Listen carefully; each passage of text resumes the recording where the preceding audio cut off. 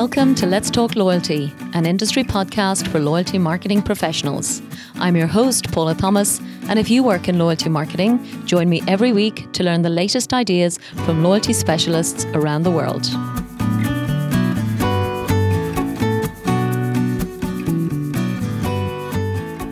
This episode is brought to you by Epsilon and their award-winning People Cloud loyalty solution. Epsilon is now offering my listeners access to the Forrester Maturity Assessment, a 10-minute quiz that will help you assess your loyalty program across 6 key areas and receive recommendations on how to improve your approach. For more information and to take the quiz, visit emea.epsilon.com/Let's Talk Loyalty.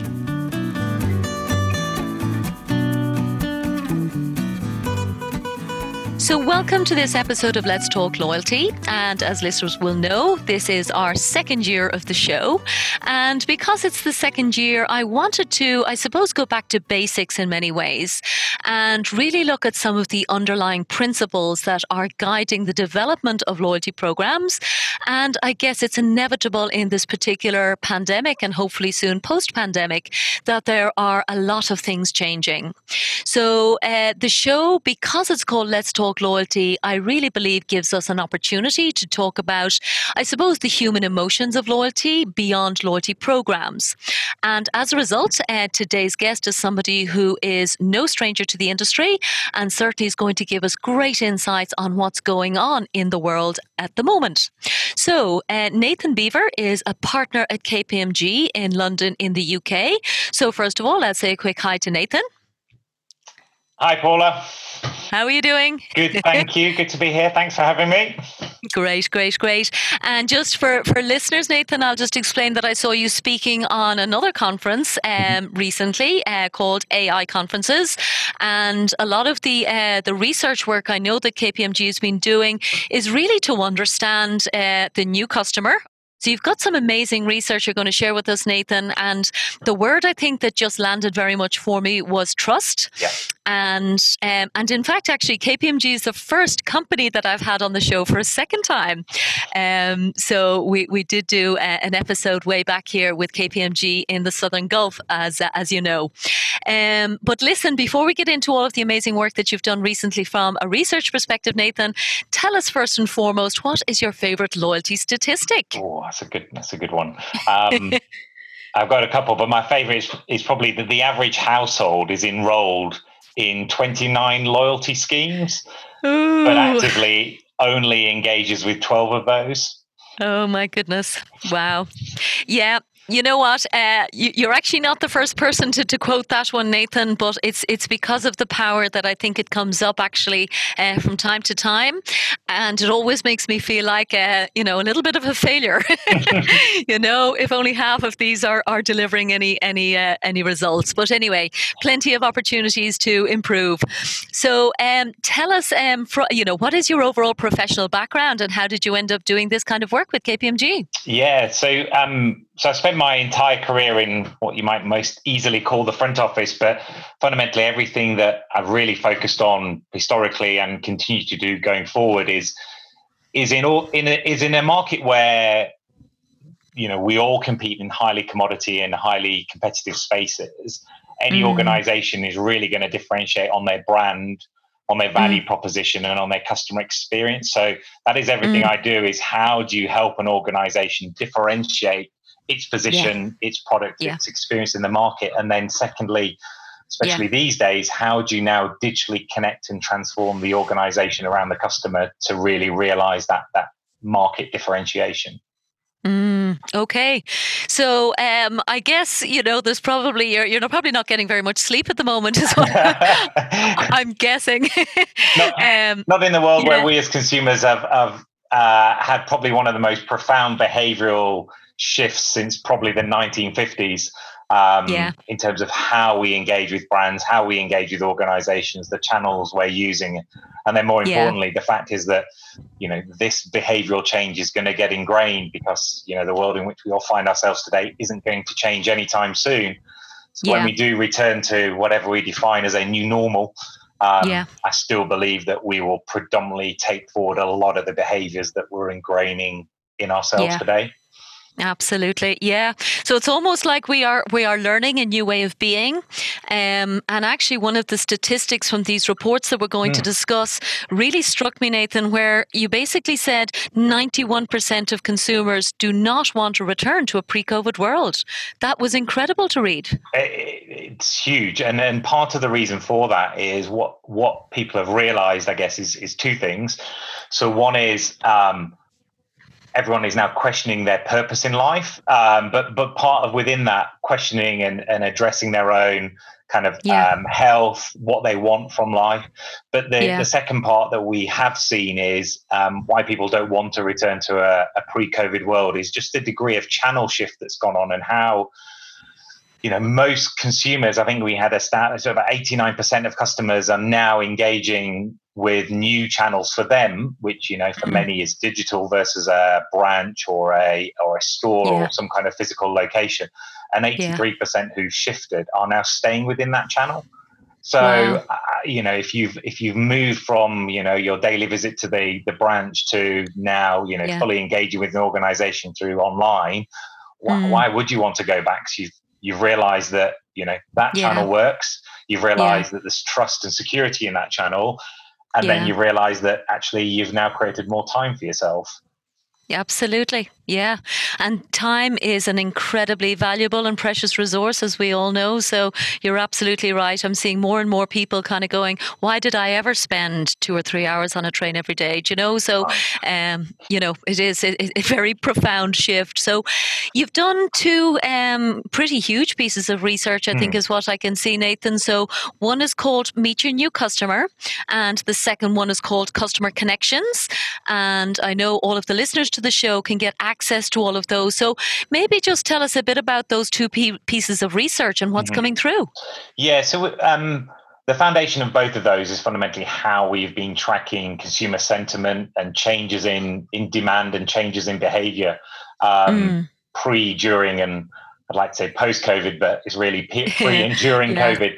And what we are seeing, I guess, from a new customer perspective is the emergence of different values, different behaviors, different needs.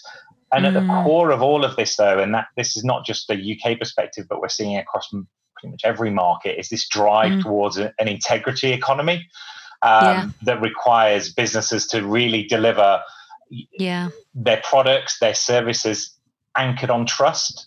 Now, in the short term, this is all about safety. So, you know, whether you're dining out, whether, you know, you're actually going back to the workplace, then it's very much around health and safety of the consumer or the employee.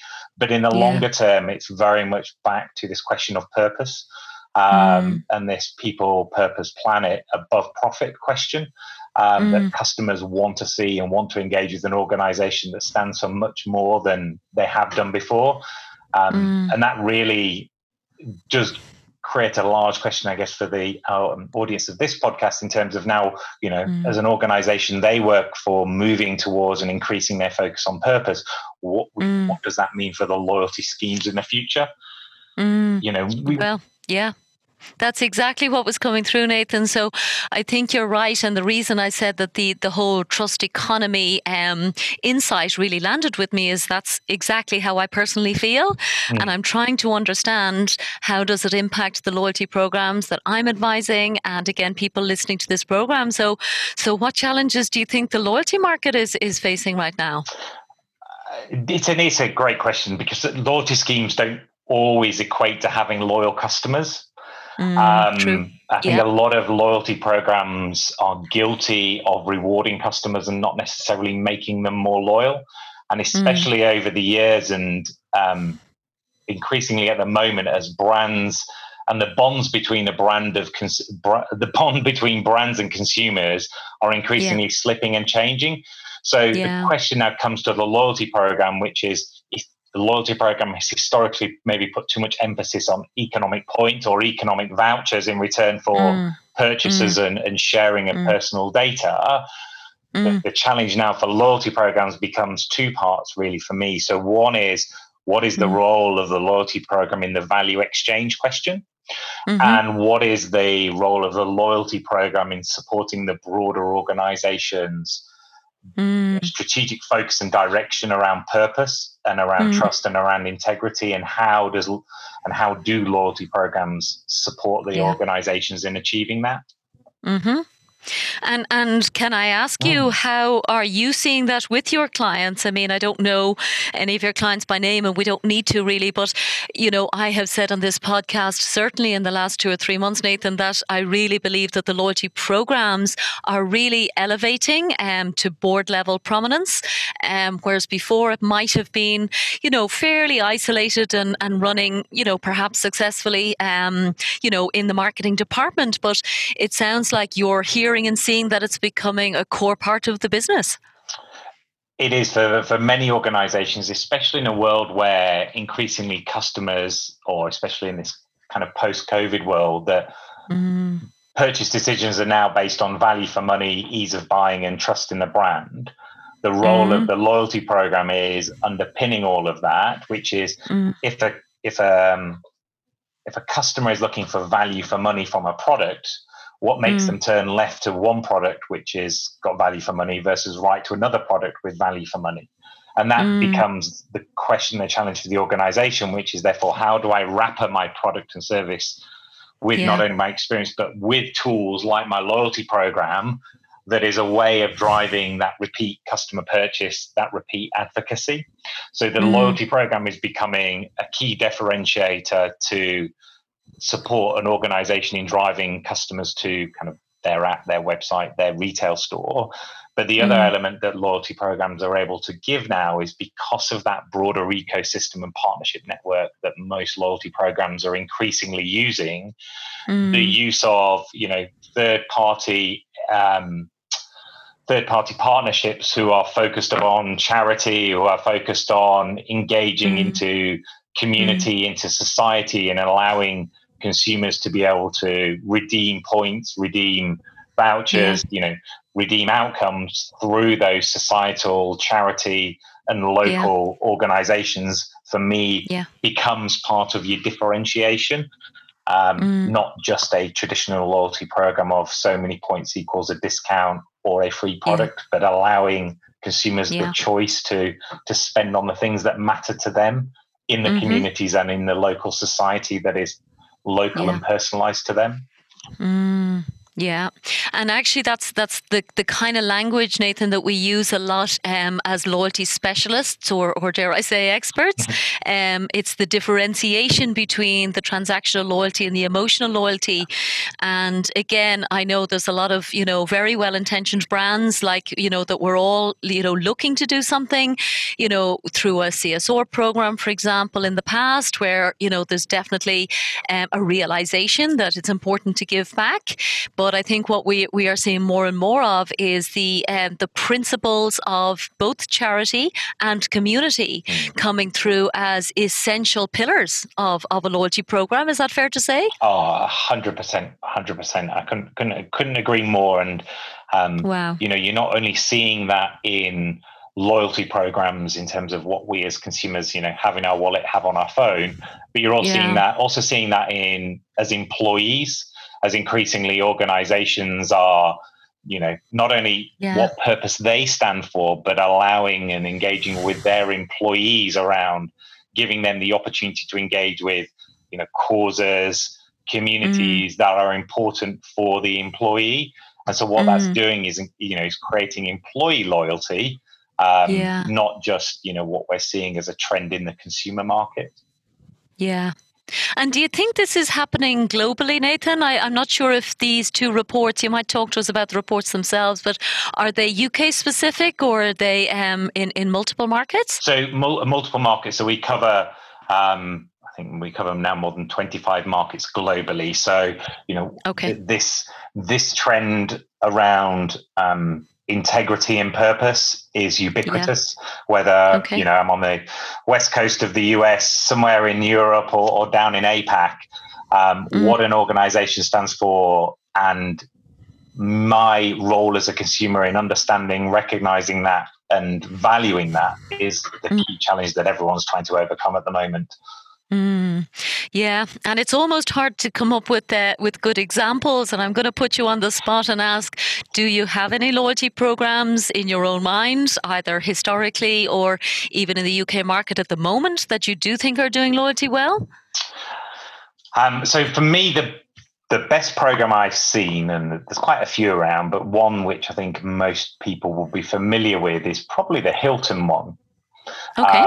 And why and what have Hilton done to make their loyalty program not necessarily saying it's the best in the world, but better than Mm, many, is they've done a mm, few different things well. And for me, those things are, number one is they've been clear and they've thought about what does it mean for me as a consumer as I engage with a loyalty program? What do I want from it? So they offer me the ability to be able to personalize that. So I get much more mm, personalized rewards. I get much more content relevant and personalized to me. They're very mm, good at moving you up through the initial rankings of mm-hmm, status, which feels progressive as a user. mm-hmm. They've really applied elements of gamification in that to try and adjust and change consumer behavior. Yeah, They've made the redemptions accessible. I think too often many of us have engaged with loyalty programs, which yeah, we'd have to win the local lottery and spend all of that before being eligible for, yeah, an iPod or a Walkman or even a yeah. modern iPad. And so they've done really well for me at making those redemptions accessible, but also opening those up to a broader partner network. So Okay. whilst they do want to keep you within the Hilton ecosystem, they still Yeah, also recognize that, back to my yeah, other point, that consumers yeah, want to spend on the things that are important to them, and they yeah, give you that option and yeah. ability to do so. Okay, yeah, I love that actually, and I've been using this word quite frequently, Nathan, which I think is what you're talking about with Hilton, which is the liquidity of points. Mm, My favorite example I read recently that there's a huge e-commerce store in Japan called Rakuten. mm-hmm, It's essentially like the Amazon of Japan, and you can use your Rakuten rewards points in 600,000 merchants in Japan. So that's something that I think we can all definitely learn from. So I think anyone listening, if there is a way to form partnerships, it certainly sounds like something that's come through in mm, your research. And I also loved your point about the accessibility. And I do a lot of writing about loyalty programs, as I think you know. And I remember when Starbucks Rewards last year, in fact, when they made a lot of changes, I think mainly in the UK market, in the US market, probably the UK as well. But I know that you can get, like, for example, a shot of flavor in your coffee as a reward, which is obviously super accessible. I'm not sure how many Starbucks rewards you need to get that, or stars, but it is definitely a very accessible reward. So lots coming through. You probably stay in a lot of Hiltons, so that's really good. used I to. think we all. Well, that's true. I know. Are you going back to the office at all? Actually, how's In housekeeping? the last couple of weeks, I've been in a couple of times, and I'm in Okay. again later this week. So um, Okay. I think for many, I think we've all, I know for me personally, enjoyed the opportunity to spend more time at home with the family. Yeah. But I think just the variety of environment, looking forward to just kind of a bit more travel, just to create a little bit more stimulus. And I think as Yeah. interesting as the room I find myself based in, a bit of a change of scenery would be quite nice occasionally. Absolutely. So I'm just going to summarize, I suppose, Hmm. what I learned from reading through the research. I suppose the quick summary is, the new customer, spelled with a capital N and capital C, is digitally savvy, value conscious, and principled. And you also talk a lot about the ease of interaction. Is that something you see directly connected with the COVID situation as well, Nathan, or is that something that was increasingly coming through anyway in your research? So it was coming through anyway, and for many organizations, and you listing this, Paula, it's just accelerated it. So to my earlier Yeah. point, which is, COVID has accelerated the channel shift Mm, for most consumers and for most organizations, and now struggling to mm, respond to that. Because mm, they have a business that's geared up to deliver a demand model, a channel demand model that looks different from the demand model that they now have today.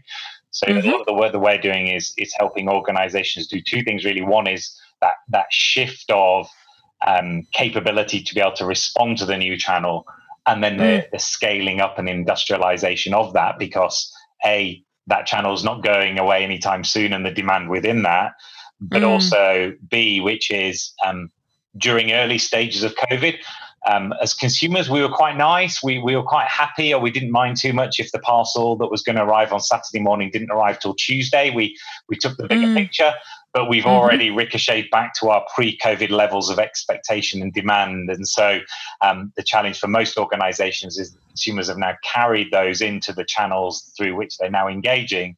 So we've got a demand and an expectation that we want, and with organizations that are scrabbling to respond and deliver to that. Wonderful, wonderful. And I suppose my favourite part, just to recap, is everything anchored in trust. Everything anchored in trust. It is the right to play before you've got a right to win. And organizations that struggle to do that, and for many, you'll see that in the market, those who have prioritized profit over people, have seen both the sentiment for their brand as well as then the subsequent kind of economic return really decline. Absolutely. So I suppose I'm going to wrap it up now, Nathan. So just from your side, if you could, I suppose, just sum up one thought that you'd like to leave the audience with today, as I suppose we are spending a lot of money on our loyalty programs.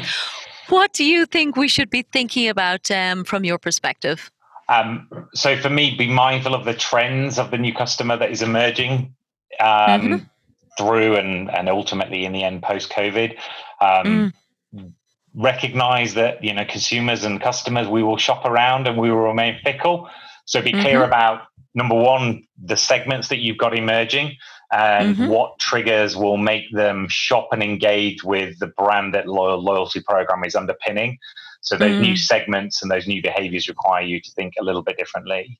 Two is those new experiences as well as the new products and services are resulting in your customers changing their values and needs. And then finally, technology. Technology is there to make life easier and to make it simpler for customers to purchase, engage. So think about how you use, fundamentally take advantage of the digital channel shift. Customers have digitally channel shifted, build on the opportunity, make it easy for them to purchase, make it easy for them to engage. And then ultimately you'll move to a position where you're not just rewarding your customers, but you're making them more loyal. Yeah. Absolutely. That's the bottom line. And I've mentioned the two reports already, Nathan, that we're going to make sure we link to in the show notes. I believe you have more research coming online in September as well that our listeners can access. Yeah, so we published last month the annual report on the top performing customer experience brands in the UK. And in September, we will then release the global report. So it'll help organizations really understand who are the high-performing customer experience organizations in their market, or more importantly, the markets in which they're looking to enter into, and therefore the bar that has been set in that market, and therefore what you have to compete and deliver against. Wow. Okay. Well, plenty of fascinating information there, Nathan. Anything else you want to mention about new customers or KPMG before we wrap up? No, just want a big thanks to you, Paula, for having me on, and thanks for the questions. And really looking forward to carrying on the conversation in the market around loyalty. It's a huge topic, and quite frankly, a topic that every organisation is dealing with, struggling to deal with, or in many cases being successful at dealing with. Wonderful. So Nathan Beaver, partner at KPMG UK, thank you so much from Let's Talk Loyalty. This show is sponsored by The Wise Marketeer, the world's most popular source of loyalty marketing news, insights, and research. The Wise Marketeer also offers loyalty marketing training through its Loyalty Academy, which has already certified over 170 executives in 20 countries as certified loyalty marketing professionals. For more information, check out thewisemarketeer.com and loyaltyacademy.org. Thanks so much for listening to this episode of Let's Talk Loyalty. If you'd like me to send you the latest show each week, simply sign up for the show newsletter on letstalkloyalty.com and I'll send you the latest episode to your inbox every Thursday. Or just head to your favourite podcast platform. Find Let's Talk Loyalty and subscribe. Of course, I'd love your feedback and reviews, and thanks again for supporting the show.